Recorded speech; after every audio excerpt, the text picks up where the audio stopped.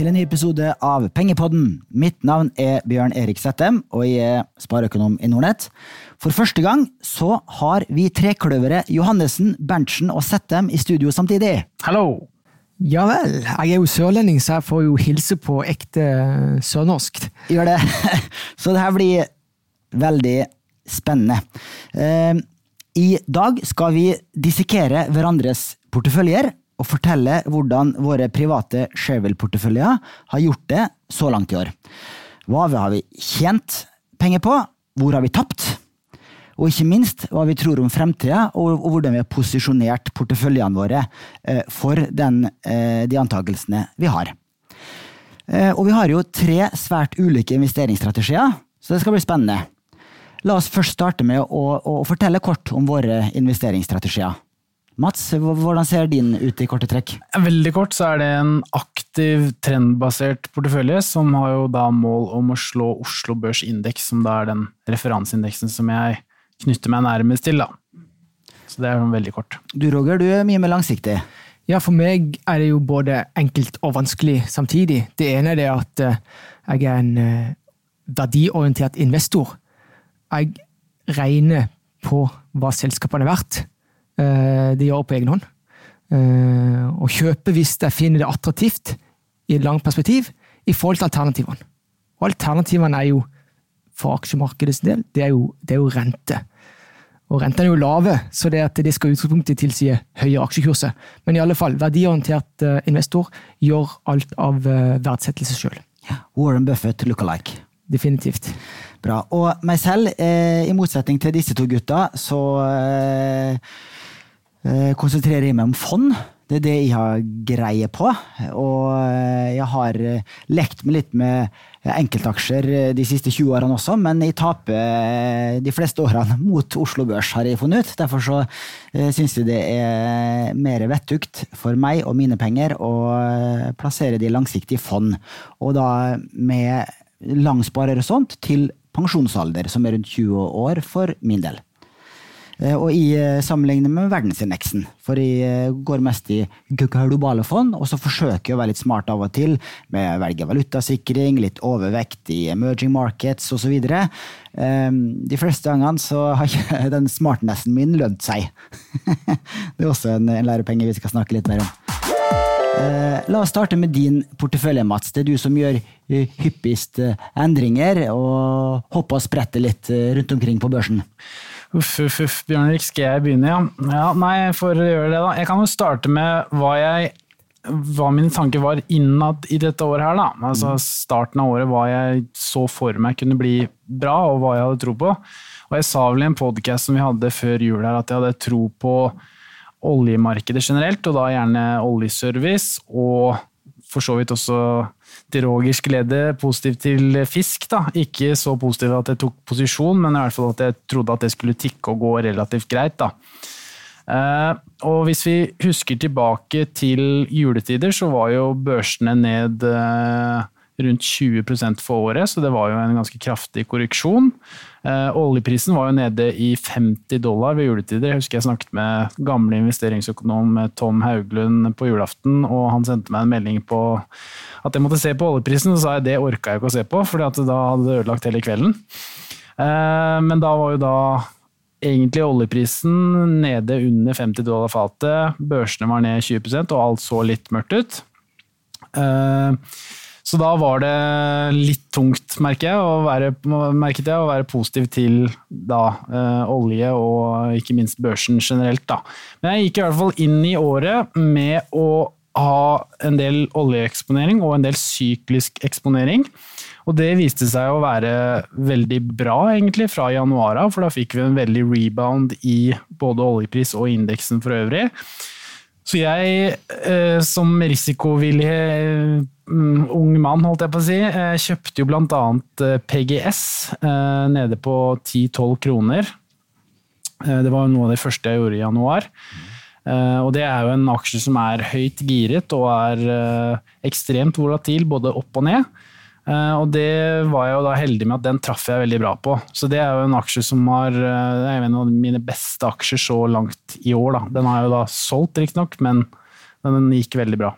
Før du går videre med enkeltaksjer, Oslo Børs har gått 4-5% hittil i år. Hvordan har din portefølje utviklet seg per dagsdato? Ja, i dag så den opp 15,21%, så det har vært et bra år for min del, altså. Foreløpig, så får vi se hvordan det står seg i de litt mer tunge månedene historisk, da, september, oktober og så videre. Den meravkastningen, skapte du den de første månedene i året da Oslo Børs gikk seg kule, eller har du skapt den på vei ned? Ja, den har falt mindre faktisk. Jeg så på det den siste måneden når det har vært relativt turbulent på børsen, så har porteføljen min falt 0,25%, mens Oslo Børs har falt 3,2%. Så porteføljen min står seg relativt godt i forhold til hva Oslo Børs indeks gjør når den faller. Men jeg får også med meg nå, i forhold til kanskje fjoråret, så får jeg også med meg oppsiden.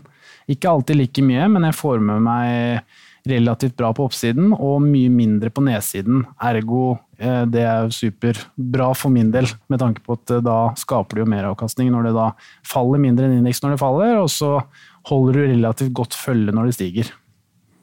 Bra. Så det vel, har jeg vært heldig med i år, da, så får vi jo se hvordan dette her går videre selvfølgelig. Ok, så din portefølje har lavere beta enn Oslo Børs gjennomsnitt, eller? Akkurat nå, sånn som ting har vært nå, så har den vært lavere beta, ja. Men om han det sånn tallmessig, det har jeg ikke fått sjekket. Men mest sannsynlig så den ikke det, for å si det på den måten. Mest sannsynlig så det et stort avvik der, med tanke på at jeg altså jeg velger ikke aksjer ut fra en indekskonsolidering. Nei, jeg velger selskaper som jeg har tro på, selskaper som jeg tror kan bli bra, da. Så da blir det jo naturlig nok et høyere standardavvik sånn sett i forhold til, eller beta-avvik i forhold til børsen for øvrig. Så det vel min strategi sånn kort og godt, da.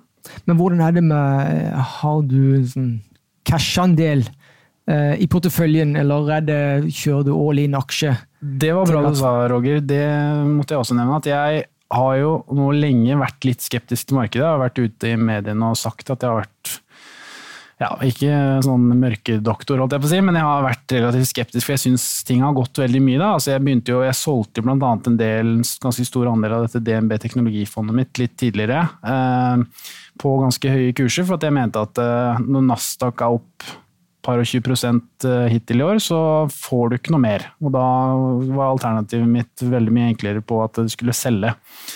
Men så kontantandelen min nå på mellom 20 og 25%, litt avhengig. Så jeg vekta i markedet, ja, men jeg har også en stor andel cash, og jeg kunne jo akkurat i dag tenkt meg egentlig å ha hatt mer cash, men det greit i hvert fall da, at jeg har mulighet til å kjøpe hvis jeg ser mulighetene nå, og om det skulle falle enda mer. Det vel noe som skiller oss to andre i forhold til deg. Vi kjører vel stort sett det meste i markedet. Gjør vi ikke det? I alle fall for min del. Absolutt, det gjør jeg selv også. Jeg har gått litt over i smarte kombinasjonsfond og i hedgefond, og da får du jo for så vidt en renteeksponering også. Ja. Men jeg sitter aldri med penger i banken som kunne vært investert i fond. Det gjør jeg aldri. Nei, jeg, i motsetning til dere andre, og i forhold til at jeg også en mye mer aktiv investor, da, det jo at jeg alltid har mellom 5 og 10% i cash. Da. Det vil jeg alltid ha, uansett om alt ser rosenrødt ut og sånn. For det handler om å kunne ta muligheter og ha kontanter til å ta muligheter når de kommer. Da. Og det kan jo være hele tiden. Så det bare min strategi, da. Ja, jeg registrerte at du hadde vært investert i PGS, og du traff klokkereint på den. Ja. Nå det jo sånn at fra et sånn fundamentalt ståsted så har jo den oljeservicesektoren slitt, spesielt etter oljenedturen i perioden 14, 15 og 16. PGS jo da et selskap som i utgangspunktet avhengig av tilgang på kapitalmarkedene, av hensyn til refinansiering, løpende refinansiering. PGS bare en av flere på Oslo Børs. Men hvilke betraktninger gjør du til sånne elementer når du da velger å gå inn i for mitt ståsted det jo et spekulativt bedt, men åpenbart så traff du jo veldig godt. Så hva legger du altså, når du går inn i en aksje, hva det som du vektlegger mest? Ja, det som du sier, Roger. Altså, PGS var et veldig spekulativt best, men det enda mer spekulativt nå enn hva det var i starten av året, for da var det en gryende optimisme. Oljeinvesteringen var litt på vei opp, og det var en positivitet i sektoren da, på at dette her skulle bli bra. Så det klart, jeg hadde ikke kjøpt PGS i dag, sånn som det ser ut nå, med tanke på at de har store låneforfall som kommer, det vanskelig for å hente kapital og så videre. Så det jo en risk-reward-beregning der på at jeg så at det begynte å bli positivitet, og at det kom positiv nyhetsstrøm på selskapene, og at jeg visste da at det en aksje da som vil performe indeksen, eller Oslo Børs, det jo da høyt girede aksjer, som typisk BGS da. Det kan jo gå begge veier selvfølgelig, men jeg anså den kapitalsituasjonen som relativt stabil på det tidspunktet, altså nå snakker vi da i januar. Det var ingen umiddelbare behov for en kapitalinnhenting, og så risikoen der var relativt lav, selv om gjelden var høy, ja, men samtidig så var det også utsikter til høyere rater og høyere inntjening, som gjorde da at jeg valgte å ta den investeringen da. Og så solgte jeg jo selvfølgelig noen måneder etterpå, når jeg følte at den aksjen hadde gått nok. Hvis du skal rekke å gå gjennom hele porteføljen, de og våre andre, så får vi speede litt opp. Kan ikke du ta kort hvordan porteføljen de ser ut, og hvor har du fått de største gevinstene i år? Ja, porteføljen nå så har jeg en stor andel i Sparebanken Midt-Norge. Jeg har også en stor andel i Hemfosa Fastligheter. Så har jeg en ETF på oljeprisen som heter USO, og så har jeg et teknologiselskap som heter Hoilu, og så et oljeselskap som heter Panoro Energy. Og jeg har printet ned 2 ting her, og det jo da suksesser i løpet av året, og fallitter. Så hvis vi begynner med fallittene da, så har det vært Elkem, den glemte jeg å nevne, den har jeg også fortsatt, dessverre. Det har jo vært en ganske sånn bumpy ride, der har det jo vært resultatvarsler, den tynga handelskrig, og så videre. Så den aksjen står vel nå i 21 kroner, og jeg har vel en snittkurs på 24, så jeg jo ned der fortsatt. Men jeg ser på det som et ganske bra selskap, det en bra balanse, stabil business for så vidt, selv om den syklisk, så det et av de bedre sykliske selskapene, sånn balansemessig og kapitalmessig, som jeg da akter å holde litt til i hvert fall, for å se an utviklingen i forhold til denne handelskrigen. Og det teknologiselskapet jeg snakket om, Hoilo, det har jo vært katastrofe. Det jo et selskap som har en market cap på rundt 70 millioner, så det jo en ekstremt volatil aksje, så der jeg vel ned 30% hittil i år, tror jeg, men det en aksje som kan gå 30% på dagen, rett og slett bare av likviditetstilgang, så der tør jeg å ha litt mer is i magen i forhold til at det blir store svingninger, og så det også et relativt lite beløp i forhold til resten av porteføljen min. Og så eide jeg også Hexagon en periode, når det var hydrogenfeber på børsen. Den var veldig bra, ganske lenge, helt til det smalt i Sandvika der, og det var jo Nell som fikk størsteparten av smellen her, men Hexagon gikk jo også med i dragsuget, så da endte jeg med å måtte selge den på, jeg kom vel ut på rundt 0 der. Så det var vel opp en 12-15%, tror jeg, og så gikk det 2 dager, og så var det borte. Så det har vel vært fallittene. Og så hvis du skal ta suksessene ganske kort, så hadde jeg et klipp i Golden Ocean som var bra i starten av året. Der fikk jeg med meg noen prosenter, og så solgte jeg den. Jeg kjøpte også XXL på slutten av fjoråret etter den forferdelige Q4-rapporten, der aksjen falt vel 40% intradag. Så da snudde jeg meg rundt og kjøpte der, og så solgte jeg den da videre i januar. Det satt vel omtrent en måned og tjente litt penger på den. Så det har egentlig vært de 3 enkeltaksjene som har vært veldig bra, også PGS selvfølgelig, som vi snakket om. Og så har det egentlig tikket og gått med de litt mer sånn kjedelige, stabile. Hemfosa, den eiendomsaksjen har gått bra. Sparebanken Midt-Norge har gått bra. Panoro har gått relativt greit. Den har jo steget veldig mye fra januar til i dag, men den har stått stille en periode nå. Han steg jo nesten 60%, altså fra 10 kroner til 16 kroner ganske fort, og så har den stått stille der for så vidt da. Samme med USO, det oljebettet mitt på den rene oljeprisen, den er vel per i dag opp en 6-7%, for den fikk jeg kjøpt relativt billig når det var enda litt verre med oljeutsikter og så videre. Så det har vel vært kort og godt det jeg har gjort hittil i år. Og for de lytterne som ikke så inne i det, så porteføljen til Mats kan jo alle se på Shareville. Hvis du ikke er Nordnet-kunde, så kan du vel gå inn og se på porteføljene, men du kan ikke følge det og få melding hver gang Mats kjøper eller selger en aksje. Da må du være Nordnet-kunde og registrere deg. Og det gjelder jo også porteføljen til Roger, og porteføljen min kan man se der. Ja. Og da kan du da velge å få mail hver gang de du følger gjør en endring i porteføljen sin. Og så er det viktig også å si at vi alle her har binding på en måned på våre papirer hvis vi har gevinst. Hvis vi kjøper en aksje og den går med 1% i gevinst med en gang, så må vi holde den en måned for å eventuelt kunne selge. Da. Så vi kan ikke sitte og trade fra dag til dag, det kan vi ikke. Vi har bindingstid på en måneds tid. Det er også riktig. Et spørsmål fra meg til porteføljen.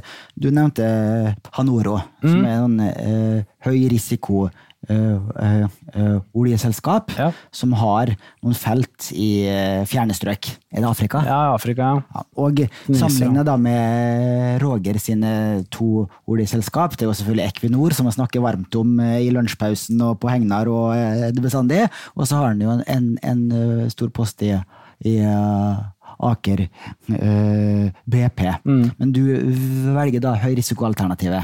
Ja, forresten, jeg har faktisk eid Equinor jeg også. Jeg kjøpte den på nedtid, det har jeg glemt. Det blir litt mange aksjer fra tid til annen, men den falt jo ganske mye, eller det ble et intensivt fall i oljeprisen her for litt tid tilbake, og da kjøpte jeg den på 168, tror jeg, og så gikk den på stopp noen dager etterpå på 158, tror jeg, eller noe da.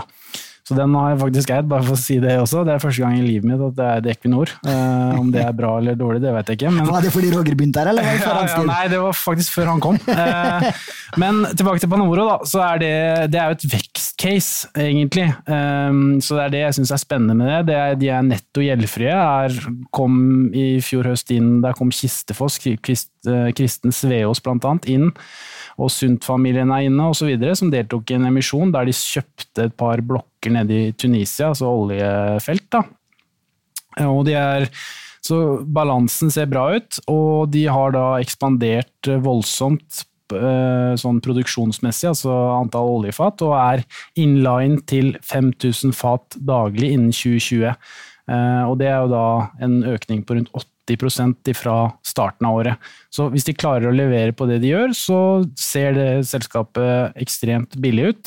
Og så er det jo da spørsmålet om de klarer å levere, selvfølgelig. Så det er jo den risikoen jeg velger å ta, da. Men jeg synes det selskapet har kommunisert ut nå i de siste månedene har sett lovende ut, og det viste jo også nå under Q2-rapporten at de faktisk klarer å levere. De tjente jo 80 millioner norske kroner på bunn i Q2, som er bra når et selskap er kappet til 1 milliard norske kroner i markedsverdi.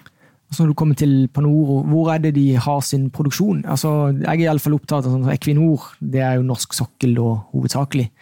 Og så har de jo en god del inntjeninger for Nigeria, men hvor er det Panoro?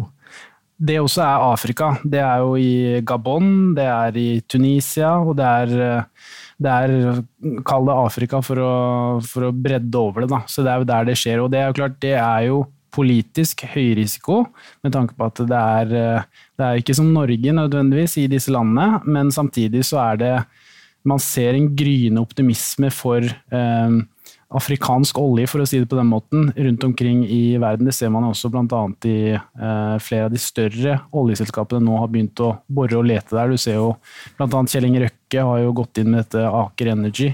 Så det er klart, det er kanskje et nytt sted som flere vil komme til etter hvert, når de ser at det begynner å finnes olje der. Så da er i hvert fall Panoro blant flere, BVO også for så vidt, da pionerende, da, for å si det på den måten. Så det jo alltid en risk med å være pioner og først ute, men hvis det blir bra, så kan det bli kjempebra.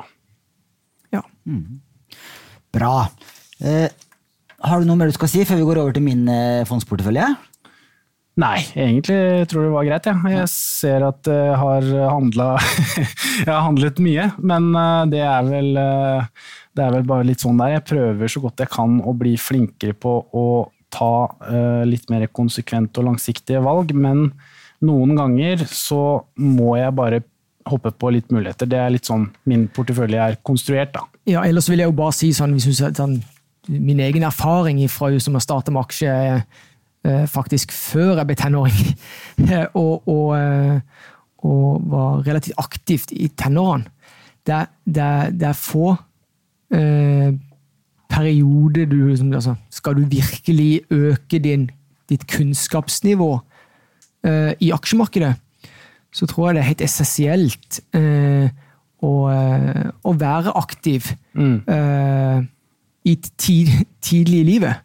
Bare passe på at ikke en kommenterer for mye av sparepengene sine, men I alle fall, det nok den beste måten å lære på.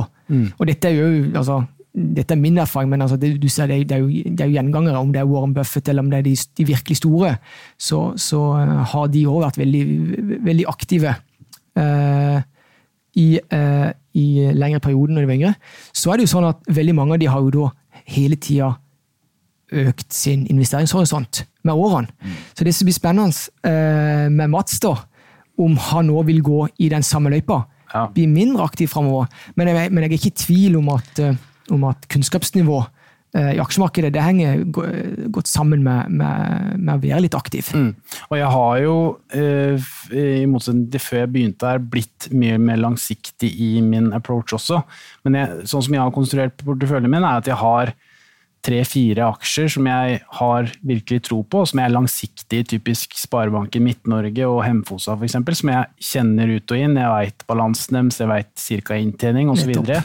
Så jeg på en måte har det som en sikkerhet hele tiden, og så har jeg da en 10-15% av porteføljen min, som da hva heter det? Den da allokert til litt mer krydder, da. Altså type veddemål og litt aksjer som jeg ser kan gå, da. Så det litt den type. Og de igjen da har jo selvfølgelig da en mye mindre langsiktighet på enn hva jeg har. Det høres bra ut. Jeg helt enig. Det veldig nyttig erfaring å handle aksjer I ung alder, da kan du få deg en godt betalt jobb senere I livet. Yes. Nei, men Bjørn Erik, nå har jeg vært litt ute I ilden her, og I hvert fall kanskje bestått. Det jo alt ettersom hva sensorene her rundt bordet vil si. Men, I hvert fall avkastningen hittil I år har du stått på. Du har slått Oslo Børs med 200%, så det må jo sies å være bra. Ja, foreløpig I hvert fall. Men da til din portefølje, Bjørn Erik. Du også har gjort det ganske bra I år, selv om du har en litt kjedelig I klammetegn portefølje. Opp 13,5% I år. Ja. Det jo kjempebra. Det bra det også. Det jo langt bedre enn Oslo Børs. Men min fondsportefølje jo en global portefølje, og da det mest riktig å sammenligne med verdensindeksen, eller sammenligne med en verdensindeks som inkluderer vekstmarkeder, for at jeg har en del vekstmarkeder I porteføljen nå, og den har gått omtrent 17% hittil I år. Ja. Så jeg har faktisk mindre avkastning sammenlignet med en verdensindeks, og det sier jo bare at altså de store aksjemarkedene I verden med USA I spissen har gjort det bra hittil I år, pluss at norske kroner svekker seg, så faktisk en 6-7% av de 17%, altså nær halvparten av avkastningen, skyldes valutaeffekt. Hvis du ser på de valutasikre globale fondene, så har de gitt rundt 10-11% avkastning I år. Så det også greit å ha med. Og det jo en viktig betraktning, spesielt I urolige tider, altså hvor du kan få store valutasvingninger. Så det sånn, hvis du går enda langt tilbake, så hvis du tar dollaren for eksempel mot norske kroner, det vel I år det 4% I år, siste år det 8%, siste 2 år det 16%, siste 5 år det vel 45%. valutagevinst for de som har utenlandske aksjer, eller amerikanske aksjer, eller globale typiske fond. Så den valutaeffekten viktig å ha i bakhodet. Når det sagt, jeg har forsøkt å valutasikre, altså velge valutasikre varianter av fond nå og tidligere, og det jo ingen som vet hvor valutakursene hopper. Nei. Så det enda vanskeligere enn å spå aksjemarkedet, det å spå valutamarkedet. Ja, og det ser man jo på disse ekspertene også, at selv de også tar jo ofte feil, for det som du sier, helt umulig. Det så mye faktorer, det både den reale økonomien, og så det også valutamarkedet, altså likviditeten i det, som vanskelig å forutse.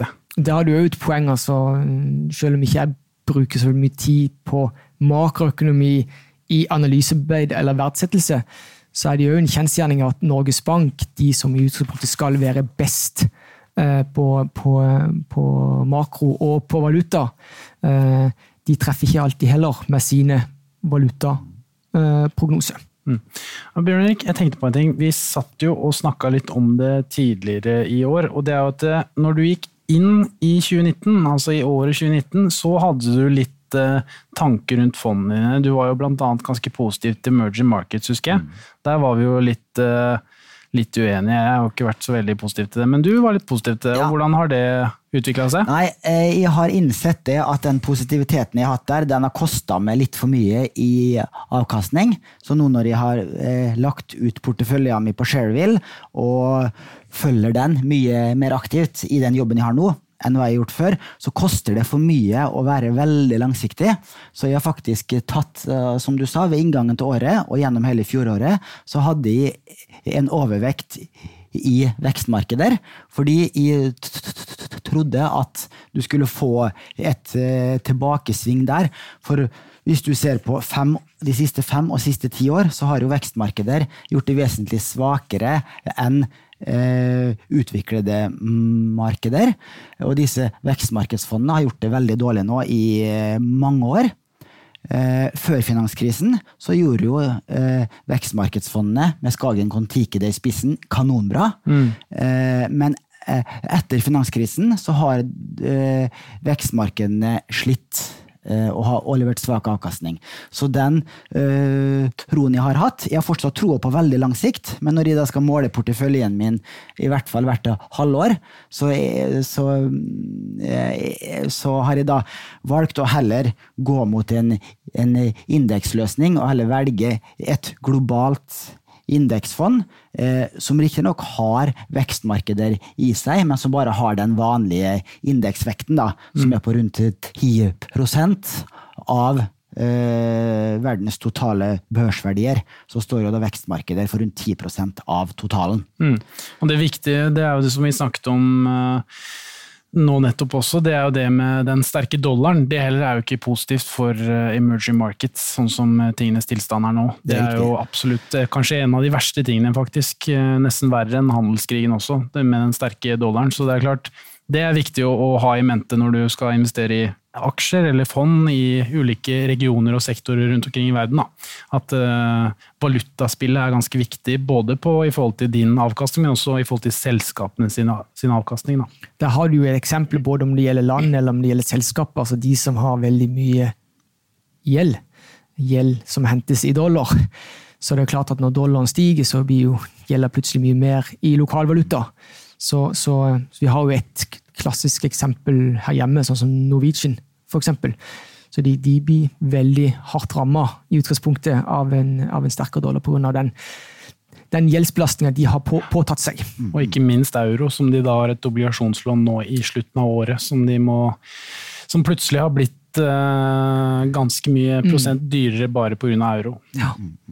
Så tilbake til porteføljearbeid. Altså, som nevnt så det en global fondsportefølje. I starten av året var det 14 fond. Nå har jeg klart å redusere til 12 fond, for det var også en målsetting jeg hadde ved starten av året. Jeg skulle ha litt færre fond, og jeg skulle få ned gjennomsnittlig forvaltningskostnad noe. Så jeg har tatt noen i grep for å nå de 2 målene her. Og også ved inngangen til året så hadde jeg en overvekt i norske og nordiske fond, fordi at det hjemlige mer kjent og kjært, og Norge og Norden har jo, hvis du ser på lang sikt, så har jo Norge og Norden slått verdensindeksen i lange perioder, og det har jeg troa på at det fortsatt skal gjøre. I år har jo da det ikke skjedd, og i tillegg den tredje overvekten jeg hadde, det var at jeg hadde da gått litt over i hedgefond. Jeg har valgt 2 hedgefond, riktig nok små posisjoner, og jeg har valgt det Nordnet smarte porteføljer, som sånn smart kombinasjonsfond, som også da et avvik fra en ren global indeksportefølje. Fordi Nordnets smarte porteføljer, det jo et fond som vi har snakket om litt tidligere, men som kanskje nødvendigvis ikke alle våre lyttere superkjent med. Men kan ikke du fortelle litt hvordan det har gått, Bjørn Erik? For det har vel gått veldig bra. Jeg har ikke vært investert i det selv, men jeg har hørt rykter om at det har gått veldig bra nå i litt urolige tider spesielt. Da. Det har gått kjempebra. Og det jo det Nordnet Smart 15, som det fondet med høyest risiko som jeg har valgt, siden jeg sparer til pensjon, så har jeg valgt det Nordnet Smart 15. Og det har gitt omtrent 17% avkastning så langt i år, altså identisk med et globalt indeksfond. Og det på tross av at disse smartfondene valutasikret. Så da har det egentlig gitt 6-7% mer avkastning da, i forhold til et valutasikret globalt indeksfond. Så det jo veldig sterke tall, og det skyldes jo at du har en betydelig renteeksponering i det fondet, i tillegg til en global aksjeeksponering, som vel på en 70-80% aksjeandel, så har du over 100% renteeksponering. Det høres jo rart ut, da får du jo til sammen langt over 100%, men det det som spesielt med det fondet her, da, det at det et såkalt risikoparitetsfond, og da det forvalter gjør, som for øvrig JP Morgan, som forvalter fondet for Nordnet, det at de girer opp renteinvesteringene for å få et høyere risikobidrag og et høyere avkastningsbidrag for rentedelen. Og det et sted du gjerne ville sitte i år, så det jo i lange rentepapirer. Så den rentedelen på disse smartfondene har gitt kjempeavkastning. Som i enkelte måneder har vært høyere enn aksjeavkastninger, og da som hatt en fin stabiliserende effekt. I tillegg så har jo fondet litt i råvarer. Det største råvaren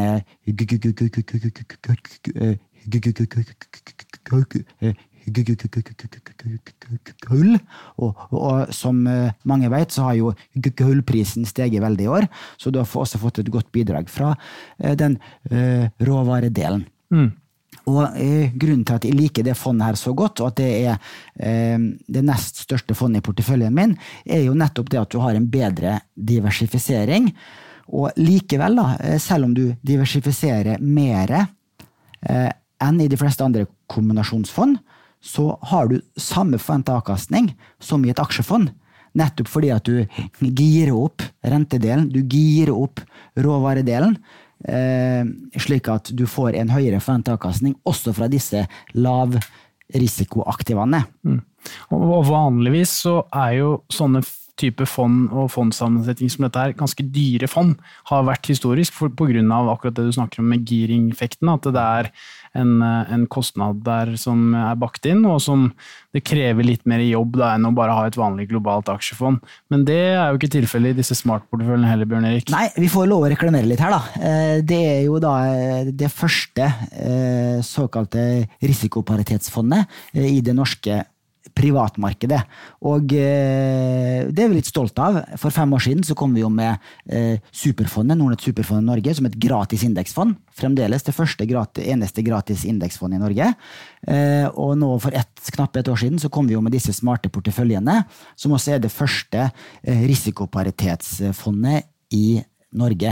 Og kostnaden på det Smart 15 på 0,99% i året, og de 2 andre på henholdsvis 0,79 og 0,89, så det ganske moderate kostnader for et såpass sofistikert fondsprodukt, mener vi. Hvis vi går videre da, Bjørn Erik, og snakker litt om hva du tror videre, det alltid interessant å høre hva du som har litt lengre briller enn kanskje meg da. Jeg tenker jo neste dag og neste uke omtrent, og kanskje av og til neste måned. Det vel nesten sånn i livet for øvrig for en single ung mann, men det kan være en annen sak. Men hvis du skal se på markedet videre da, hva tror du vil skje nå senere i løpet av året? Ja, jeg tenkte det var jeg som satt agendaen her, Mats, så jeg tenkte jeg skulle spare den delen til slutt. Ja, ok. Ja. Og så snakke litt mer om de endringene jeg har gjort i porteføljen. Ja, men greit, da gjør vi det. Ja. Og da, nå har vi snakket mye om Nordnet Smart 15, og der har jeg økt eksponeringen litt gjennom året, på grunn av at jeg vil posisjonere porteføljen for mer urolige og volatile tider. I tillegg så hadde jeg en ETF som var eksponert mot afrikanske børser. Det ble veldig sofistikert og veldig fjernt, og det var så dårlig avkastning, i likhet med andre emerging markets fond, så den solgte jeg her i vår. Jeg har også solgt et nordisk aksjefond som heter Alfred Berg Nordic Gambak, som var nystartet for knapt et år siden. Det har hatt en litt svak start, så der har jeg byttet til DNB Grønt Norden, som er et grønt fond som rir nå på den grønne bølgen, som har veldig god avkastning så langt i år, gitt 17%, det har jeg sjekket i sted, og det fondet er jo da forvaltet av Øyvind Fjell, som mange kjenner fra Delphi Norden, var suksessrik forvalter i Delphi Norden, hadde et kort opphold i Skagenfondene, men nå forvalter DNB Grønt Norden. Jeg solgte faktisk mitt Delphi Nordic etter at han gikk av i Delphi, for det er jo litt sånn som du snakker mye om også, Bjørn Erik, at det er jo når skal man selge fond, blant annet når forvalter slutter, og det viste seg å være riktig for min del i hvert fall, når han gikk av, for da ble avkastningen svak. Det gjorde det også. I tillegg så har jeg solgt et hedgefond som heter DNB TMT Absolute Return. Altså, hedgefond kan jo være så mangt, jeg skal ikke bruke lang tid på å forklare det, men da er du jo totalt avhengig av forvalters dyktighet. De spiller jo ikke på at aksjemarkedet skal gå opp eller ned, men sånn som det DNB TMT Absolute Return, de eier stort sett de samme aksjene som DNB Teknologi har. Det er de samme forvalterne som forvalter DNB Teknologi, og så shorter de teknologiaksjene de har mindre troa på. Og de er gode til å finne vinneraksjene, men de er ikke gode til å finne de aksjene som skal gå ned i pris. Så det fondet har gitt minus 3% hittil i år, og jeg har ikke så stor tålmodighet med forvaltere som leverer mindre avkastning, og særlig ikke kostnader som altså fond som er relativt dyre i tillegg. Sånn som det nordiske Alfred Berg-fond også har en årlig kostnad på 2%, ja, da skal forvalter levere mer avkastning, i hvert fall på 1-2 års sikt. Ja, og spesielt så er det sånn, altså hvis den har en langsiktig sparehorisont, så ønsker den i utgangspunktet, det den ønsker i alle fall for med seg, det er den underliggende verdiskapningen som er i selskapene. Så derfor så høres det fornuftig ut at den går litt vekk fra den type, hvis det ikke er avkastninger, eller hvis avkastningen uteblir, for at ikke den skal komme for langt vekk fra hovedsporet. Det andre hedgefondet jeg eier, det er jo Sissener Canopus. Det er også et veddemål på at Sissener og hans team klarer å plukke vinneraksjene og shorte taperaksjene. Det har vel gitt en 4-5% avkastning hittil i år. Det er i hvert fall på plussida, og omtrent det Oslo Børs har gitt. Mens det DNB TMT, mens teknologifondet deres har gjort over 20% i år, som er det fondet mitt jeg har i porteføljen som har gjort aller best. Det har gjort 22% hittil i år. Så har det da hedgefondet til de samme forvalterguttene minus 3%. Ja. Så da sier det litt om at de ikke har klart å finne de riktige short-posisjonene. Siste endringen jeg har gjort, det er at jeg har kjøpt KLP Aksje Global Flerfaktor. det et faktorfond, et lavbetafond, som da har lavere svingninger enn snittet, og slike lavbetafond gjør det normalt bra i turbulente markeder, og det fondet har da gjort det bra så langt i år, og jeg forventer jo da turbulente markeder fremover, og da vil slike lavbetafond kunne gjøre det bedre enn indeksen. Ja, når du kommer til, altså hvis jeg skal komme med en sånn input til faktorfond, det jo kall det en trend, eller hva det for noe. Faktorfond, det mer eller mindre, altså litt mer sofistikerte indeksfond. Altså de har noen faste matematiske tema de skal prøve liksom, å gjøre det litt bedre enn indeks på. Derfor så har det jo vært i veldig mye vind, og det har vært god avkastning i en del av disse. Så, men så det jo også sånn at du som langsiktig og i fond, det viktig å ta hensyn til kostnader. Uansett hvordan vi vender på det. Mest sannsynlig vil jo det bli mye mer tema-fokus fremover også. Så derfor så var det jo, når vi kommer til altså vårt smarte portefølje, altså hvor vi ligger under 1%, det synes jeg imponerende og bra. Så fokus på kostnader for den som langsiktig, det ikke det som tema også? Absolutt. Veldig viktig. Og avslutningsvis så kan jeg nevne at den største posten jeg har i porteføljen min, det Storebrand Indeks alle markeder, som da det bredeste globale indeksfondet du kan få, som også inkluderer emerging markets. Der har jeg rundt 25% av min fondskapital, og jeg har nesten like mye da i Nordnet Smart 15.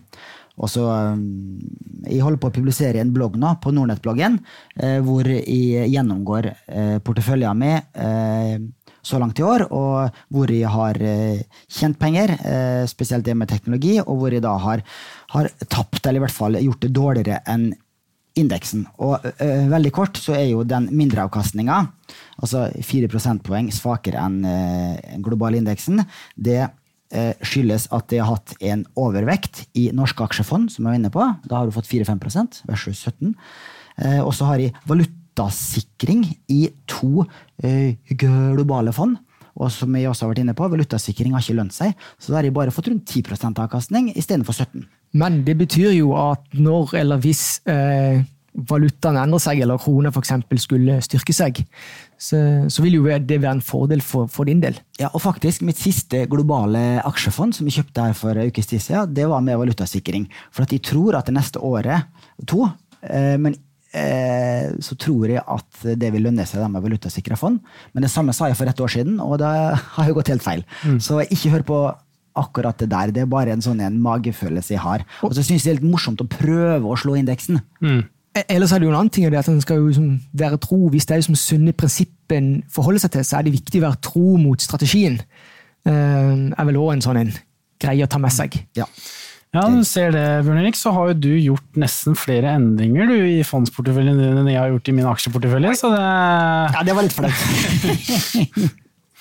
Men det bra. Da Roger, da vi over til deg. Ja, og det jeg kan bare si innledningsvis det at det noen som ikke gjør mange endringer i porteføljen, uavhengig av klima, makroforhold, frykt eller optimisme, så det vel min portefølje som relativt uforandret da, i store perioder. Så følger Roger sin portefølje som på Shareville som å se maling tørke? Nå det jo sånn, at jeg har gått gradene og fikk lov til å forvalte mandat mens jeg jobbet i nettfonds fra 2011 og frem til nå nylig. Så det jo viktig å presisere at den porteføljen som jeg har privat og som tilgjengelig på Shareville, det egentlig en videreføring av norske mandatet som jeg hadde i nettfonds. Men i alle fall, det mandatet bærer jo preg av at jeg en langsiktig, verdiorientert investor, som har en forkjærlighet for strategi som som utviklet eller reklamert for av Warren Buffett og Charlie Munger. Så det aller beste det å prøve å finne gjennom egenanalyse selskapet som man kan sitte med både 10, 20, 30 år, helst evig, hvor avkastning skal komme mestens over. Nå det jo sånn at Oslo Børs sjømat jo i alle fall historisk vært en syklisk børs, en typisk oljebørs, hvor de langsiktige casene ikke har vært, det har ikke vært lett å finne. Etter finanskrisen derimot, så mener jeg at det har kommet flere og flere sånne type selskaper, spesielt sjømatsektoren. Så sjømatsektoren jo en portefølje som jeg har vært tungt investert i historisk, og det den dag i dag, og ser for meg at jeg vil være det neste 10, 20, 30 år nå. Og da det jo som Marine Harvest tidligere, Marine Harvest, nå Mowi, som min da nest største post i porteføljen. For hvis vi tar det, Roger, så jo din portefølje på Shareville bestående av Equinor, som den største, og så det Mowi, som du snakket om. Så det Tomra, Norsk Hydro, Gjensidige, SalMar, Aker BP og Sparebank 1 SR-bank, og så vel Orkla inni der også. Nå det sånn at Orkla faktisk gått ut. Okay. Vi har vært, eller når jeg sier vi, så det jo fordi at når jeg forvalter mandatet i Nettfonds, så gikk vi inn i Orkla i 2011 når de gikk ut av RSE og hadde fokus på sine merkevarer. De har rett og slett rendyrket sin portefølje, og det har vært veldig bra for Orklas aksjonærer. Ledelsen har klart å synliggjøre de verdiene som har vært der.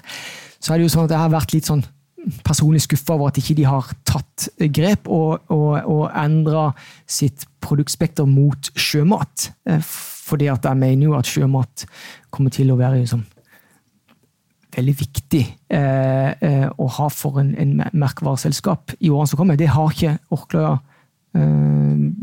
gjort noe med. Så Orkla et solid, bra selskap, men det ikke en del av porteføljen i dag. Jeg gjorde noen få endringer da før sommeren i forhold til den nettfondsporteføljen som mange var vant med. Deriblant at Orkla har forsvunnet ut. Ja. Men hovedtemaen der, som du sa innledningsvis, det var jo at vi har mest i Equinor, og så det jo sjømat eller Marine Harvest eller Mowi på nummer 2, og så Tomra. Ellers det jo viktig å presisere det at av de største posisjonene som jeg har i porteføljen, så det sjømat med Mowi i spissen, og Tomra, som de typiske 20-30-års-casene jeg har i porteføljen.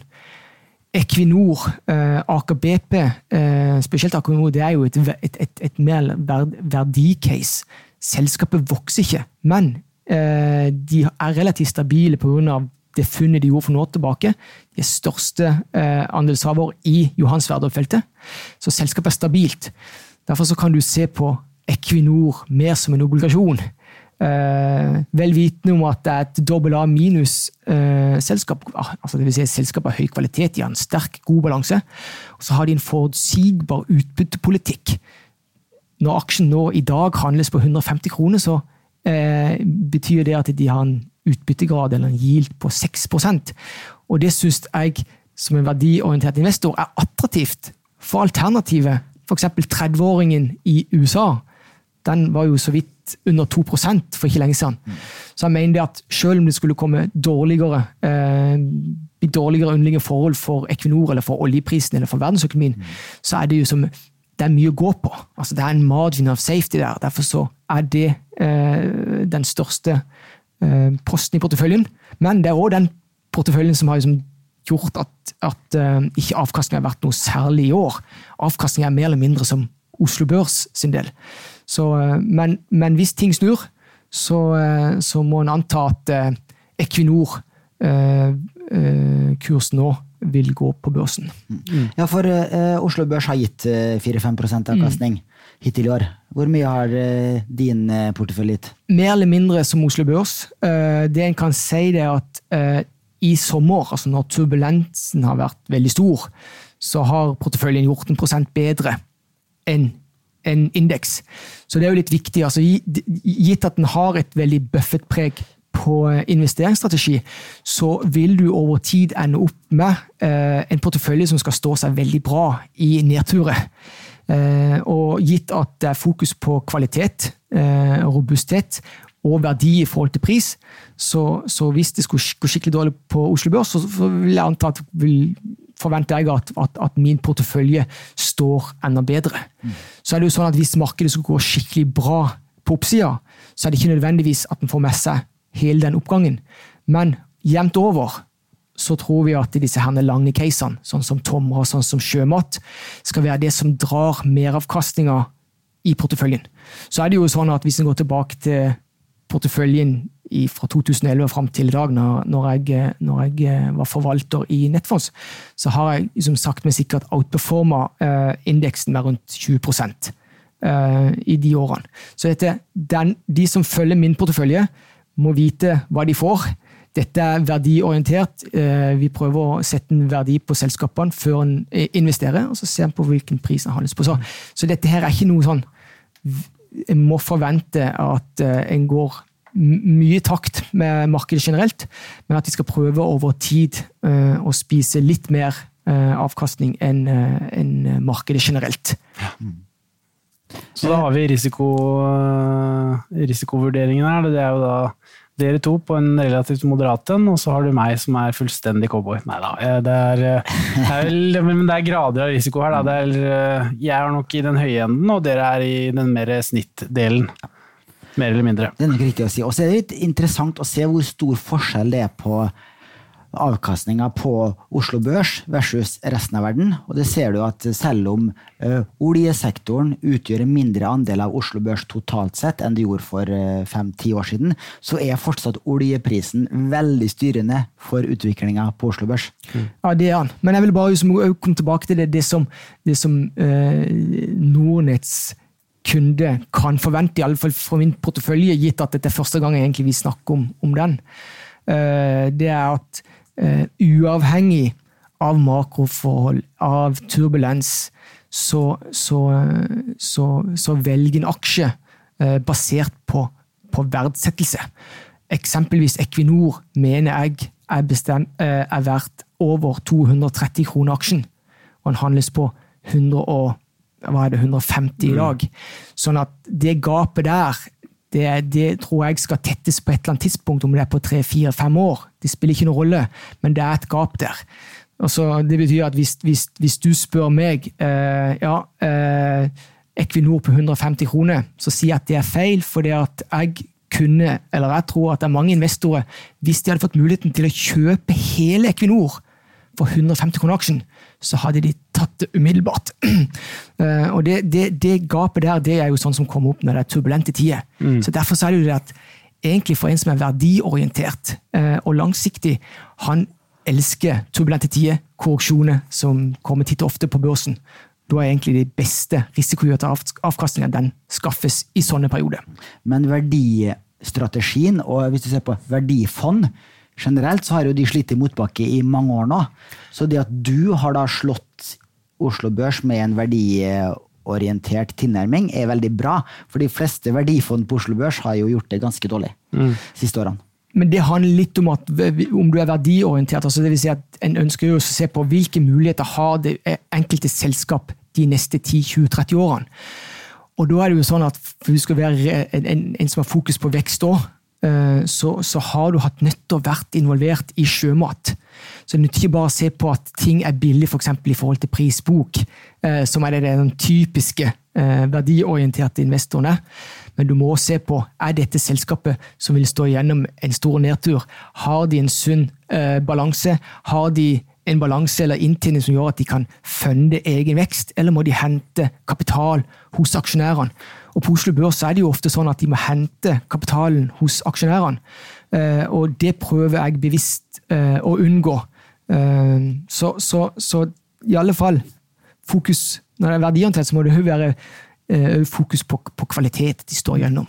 Og det som du sa innledningsvis, Roger, at det jo du jo også strategifokusert, og det viktig å få med for en verdiinvestor som også strategifokusert, har jo også det fokus på vekst som du snakker om, i forhold til å kun være manisk på kun den verdibiten, altså typisk å handle på prisbok, eller lav PE, eller noe sånt nå, eller en konstant avkastning på egenkapitalen og så videre. Da blir det jo vanskeligere å få med seg de vekstcasene også, altså verdivekstcasene, som typisk sjømatnæringen har vært en del av, og ikke minst Tomra, for hvis du hvis du som ren verdiinvestor ser på Tomra, så vil du aldri investert i det, for at du har en price earning på over 50, prisbok på sikkert 4-5, og en ganske lav avkastning på egenkapitalen.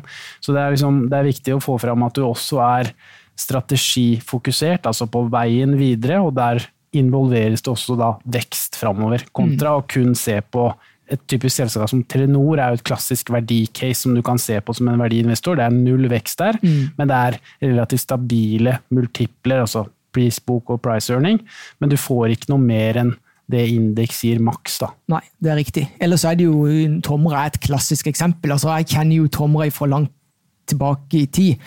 Blant annet så var jo Orkla største aksjonær i Tomra, men de har jo rendyrket sin portefølje, og de har solgt til sin post til svensk investeringsselskap. Men Tomra, som du inne på, det vanskelig å regne hjem fra den tradisjonelle analytikeren. Spesielt en analytiker som skal si noe og ha en kjøpsanbefaling eller salgsanbefaling hvert kvartal. Det samme har jo sjømat vært, så jeg tror det veldig mange investorer i Norge som har gått glipp av den meravkastningen som har ligget i sjømat. Så spørsmålet hva vil fremtiden vise? Vil den jevne investor på Oslo Børs også gå glipp av potensielle utviklinger i sjømat? For det en skal huske på, hvis vi skal legge til noe på strategi, det et selskap som har kommet mye lenger i den løypa på strategi enn de andre, og det Mowi. For det første så det jo verdens største produsent av atlantisk laks, men de kontrollerer alle ledd i sin produksjon fra A til Å, og de satser jo mer i retning som jeg har skrevet i blogginnlegg på Nordnet-bloggen, de går mer i retning av McDonald's og prøver å bygge ut et franchise-konsept med fisk som råvare kontra kjøtt som råvare. Så det utrolig mye spennende blant selskap på Oslo Børs, og Tomra også, mener jeg. Der kan det skje veldig mye positivt fremover, selv om den tilsynelatende kan virke dyr. Og det har jo vært litt av case også. Jeg husker vi hadde DNB Norge her på besøk for litt siden, og det jo klassisk verdifond, og de har jo da solgt seg ned i laks, for de mener at prisingen har vært for høy. Mens du ser på et fond som har gjort det veldig bra historisk, og fortsatt gjør det veldig bra, sånn som Alfred Berg Gambach, som mer trendbasert, de har jo da kjøpt mer i sjømat, for de har jo da fokusert på den strategibiten og veksten fremover, og ikke minst trenden da. Så du ser jo, det jo et skille som man kan se i Fonds-Norge i forhold til det med sjømat, og ikke minst Tomra da. Men nok en gang så vil jeg bare presisere, jeg gjør all valuation på egen hånd, og det kan jeg gjøre fordi at jeg har jobbet med det hele livet, og det føler jeg for min egen del en veldig trygghet, sånn at vi tror vi har en idé om hva ting verdt. Bare for å skyte inn det også, jeg nevnte ikke at et av de fondene jeg eier var nettopp Alfred Berg Gambach, som det aktive norske aksjefondet som har gjort det best, både på kort og lang sikt, i hvert fall i mine øyne. Og når jeg da snakket litt negativt om Alfred Berg sitt nordiske aksjefond, så det greit at de snakker positivt om deres norske fond. Ja. Da vi oppe på siste punkt på agendaen, det hva vi gutta tror om veien videre, og om vi har tatt noen grep for å posisjonere oss for de antagelsene vi har. Mats, hva tror du, og har du tatt noen spesielle posisjoner for å høste på det? Jeg har vel egentlig ikke tatt noen andre posisjoner, at jeg har vekta meg gradvis gjennom året litt opp i cash. Jeg startet vel året med rundt 15% andel, nå den oppe i 23%, så det jo det jeg har gjort, at jeg har tatt litt chips fra markedet, eller fra bordet, og sitter litt og venter på hva som eventuelt skal skje videre i forhold til handelskrigen, den globale veksten og så videre. Samtidig som at jeg fortsatt har tro på oljesektoren for nå fremover, og bare for å reklamere for det også, skal vi ha flere shippingselskaper nå fremover i september måned, og der skal vi da snakke mye om IMO 2020, som jeg tror kan bli en veldig positiv trigger for oljeprisen. Derav så har jeg da ganske stor oljeeksponering i min portefølje, noe som jeg da tror kan bli bra litt utover. Så har vi selvfølgelig da risikoen igjen, som da markedet nå preget veldig av, at hvis det blir lavere økonomisk vekst på grunn av handelskrig og så videre, så vil jo oljeetterspørselen falle, og så det litt i forhold til tilbud- og etterspørselsbalansen i forhold til hva som skjer i USA og så videre. Men allikevel så ser jeg denne IMO 2020-reguleringen som såpass dramatisk for hele oljenæringen, som gjør det at, og ikke minst shippingnæringen som forbruker olje, som fordelaktig for oljesektoren, og at det da mest sannsynlig oljeprisen vil stige fremover. Ja, og hvis jeg skal si noe, så ligger det litt sammen. For det første så jeg ikke opptatt av hva som skjer på kort sikt. Om det skikkelig turbulens i markedet, så det som skjer nå med mine modeller, det går jo at ting blir bare billigere. Equinor for eksempel, skulle den falle ytterligere, så vil det jo være naturlig at en revekter porteføljen på et tidspunkt og kjøpe flere aksjer, og så blir det jo da eventuelt å regulere ned noen av de aksjene som har gått bra. Så det jo også sånn at porteføljen, vi hadde jo en korreksjon da i 4. kvartal i fjor. Da kom jo det til syne, i alle fall i min portefølje, at han veldig defensivt orientert, så vi outperformer vel markedet med rundt 5% i den perioden, så vi var vel en av få i Norge, altså den porteføljen styrte, som faktisk gikk opp en 4-5% i fjor. Så vi mener har relativt god beskyttelse på det siden. Så porteføljen jo da egentlig todelt, altså hvor du har god verdi, mener jeg, i Equinor, og så har du mye positivt i sjømat, som defensivt. Så sjømataksjene, det sa jeg jo ikke i sted, men sånn som Movi jo opp 24% i år. Og det veier jo godt opp for Equinor, som ned 15%. Så samlet sett så tror jeg jo som porteføljen, selv om ikke det noe som jeg tenker på, men samlet sett porteføljen relativt robust. Men du har mye defensivt i sjømat, og så har du mye verdi på de Equinor posten. Så skal det også legges til at en av aksjene som har gjort, i likhet med Equinor, og gjort det svagt i år, det jo Hydro. Så jeg har økt eksponering av Hydro i sommer, for det også mener jeg at det en stor verdi i forhold til prisen. Nå det jo sånn at Hydro bærer jo sterkt preg av handelskrigen, i tillegg til at de har åpenbare problemer i Brasil, som de har jobbet med i en god stund. Så akkurat den biten der, at porteføljen, jeg gjør ikke noen stor tilpassning selv om det stor uro i porteføljen. Interessant det du sier om rebalansering, fordi det jo en kjent strategi for fondsinvestorer, fondsparere, det å rebalansere porteføljen. Det ikke en like vanlig strategi blant aksjeinvestorer. Vi diskuterte det litt med vår tidligere investeringsøkonom Tom Hauglund, og han sa at rebalansering, det var bare tull. Man kan ikke rebalansere en aksjeportefølje, fordi at det jo noen av selskapene som kommer til å gå konk, og det jo forferdelig dumt hvis du driver og kjøper mer og mer i de som går dårlig, på bekostning av de som går bra. Så the trend is your friend, mente han, og da skal du heller øke eksponeringen mot de som går bra. Fordi at han var ikke da en verdiorientert investor, og der har du forskjellen. Sant? Ja, du kan rebalansere, for du sikker på at de selskapene du kjøper mer av som faller, de eksisterer fortsatt om 5 og 10 år. Ja, og da kan jeg bare ta litt i min approach generelt, og så skal vi komme inn på litt av det temaen som du kan lære av Buffett og Charlie Munger. Det det at ofte så kan det være lurt å begynne i motsatt ende. Så hvilke selskaper skal dø? Da skal du ikke gå der. Så jeg bruker veldig mye tid på selskapet som har så mye problem i seg, at prøve å unngå det.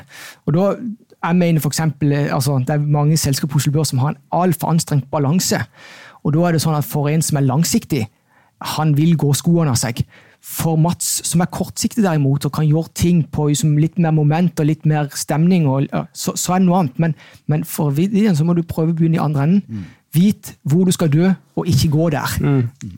Og jeg kan bare legge til det kjapt, Roger, at jeg har jo en sektor og en aksje under oppsikt sånn på kort sikt, og det jo da Hydro, som du også enig i. Den også ser jeg på, den kan bli interessant hvis makroøkonomien blir litt bedre, og så det jo da laksesektoren, men det må komme ned litt. Så hvis vi får en korreksjon nå, og kanskje spesifikt for laksesektoren, at den kommer kraftig ned, så kommer jeg til å kjøpe en og annen lakseaksje, mest sannsynlig Movi. Og kort fra meg, jeg også tror jo at volatiliteten vil vedvare. Handelskrig, geopolitisk uro vil fortsette i ganske lang tid fremover, sannsynligvis. Og derfor så har jeg jo posisjonert porteføljen min for svakere og tider i aksjemarkedet og turbulente tider, med det at de har da økt investeringer i de smarte porteføljene våre. Jeg har kjøpt kjøpt et aksjefond med det lav-beta-fondet, eller flerfaktorfondet til KLP, som også vil sannsynligvis gjøre det bedre enn markedet i slike turbulente tider. Men jeg har ikke posisjonert meg for noe kraftig nedgang, for noe børskrakk. Da hadde jeg også begynt å vurdere kontantandel, vurdert rentefond. Det har jeg ikke gjort. Jeg tror ikke markedet skal så mye ned, og jeg tror heller ikke så veldig mye på mine synske evner. De fleste gangene jeg prøver å være smart, så har jeg gjort det dårligere enn indeks. Men jeg kan godt akseptere å gjøre det litt dårligere enn indeks, så lenge jeg tar ned risikoen i portefølje også. For det er også et poeng at hvis du tar ned risikoen, så er det en gevinst i seg selv. Og grunnen til at jeg ikke går over i rentemarkedet i stor stil, det er jo at der får du omtrent null avkastning. Du må i hvert fall gå til high yield fond for å få noe avkastning. Sånn at alternativene er ikke så veldig attraktive heller for en langsiktig fondsinvestor, slik jeg ser det. Og hvis du skal bare skyte inn det i forhold til, du var litt inne på Oslo Børs, Bjørn Erik, og Roger for så vidt, og det er jo det at sykliske aksjer i dag de er greit priset, sånn som makroøkonomien i dag, men hvis makroøkonomien skulle bli bedre, altså at vi får bedre vekst i verden, vi får en slags løsning på handelskrigen, så det mange billige sykliske aksjer, altså typisk Hydro, Elkem, Yara for den saks skyld, og ikke minst oljeaksjer, så det flere billige alternativer på Oslo Børs hvis makroøkonomien blir bedre. Da det en av de børsene som sannsynligvis kommer til å outperforme resten av verden hvis det da skulle bedre seg. Ja, ellers kan du også, hvis du ser i Norden, så har jo den danske børsen gjort det bra, for der de veldig mye defensivt i farmasi og biotek, altså sånn som Novo Nordisk og disse her. Så ja, det klart at hvis ting bedrer, du har helt rett, altså hvis ting bedrer seg, så kommer prisene opp og nærmer seg mer reell verdsettelse. Så i så måte så jo Oslo Børs spennende. Så bra, da vi mål på litt over en time. Det var veldig artig det her. Det må vi gjøre til en fast ting. Absolutt. Å gå gjennom porteføljen våre, det gjør vi jo på bloggen. Mats gjør det månedlig, jeg gjør det halvårlig. Og Roger, hvor ofte har du tenkt? Ja, gitt altså den langsiktigheten i investeringene, så det mer naturlig at våre kunder kan forvente kvartalsvise updates. Men så det også dette her konseptet her i studio. Det tror jeg også kan være nyttig for våre kunder. Vi prøver det fremover hvert kvartal. Ja. Det fint. Da har vi både litt tall å snakke om hvis man har selskaper som har prestert tall, og ikke minst økonomi og langsiktige sparingsnyheter. Da. Så hvert kvartal en fin sånn durasjon på det. Så bra. Da håper jeg at dere fikk litt inspirasjon, også til å ta oppdatere en gjennomgang av deres egen portefølje, for det veldig nyttig å gjøre en slik analyse med jevne mellomrom for å se om det noen aksjer eller fond som bør skiftes ut, og noen nye som bør komme inn. Så takk til alle dere som hørte på. Og vær ærlig mot deg selv, det det viktigste av alt. Og være ærlig når du gjør sånn type gjennomgang. Bare for å skyte inn det. Men, takk skal du ha. Ha det bra. Ha det.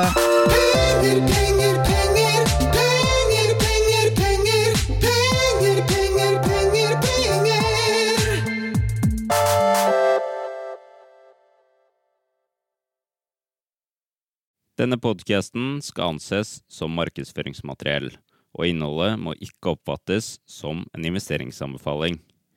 Podcasten kun ment til inspirasjon og informasjonsformål. Nordnet tar ikke ansvar for eventuelle tap som måtte oppstå ved bruk av informasjonen i denne podcasten. Les mer på disclaimer-siden på nordnet.no.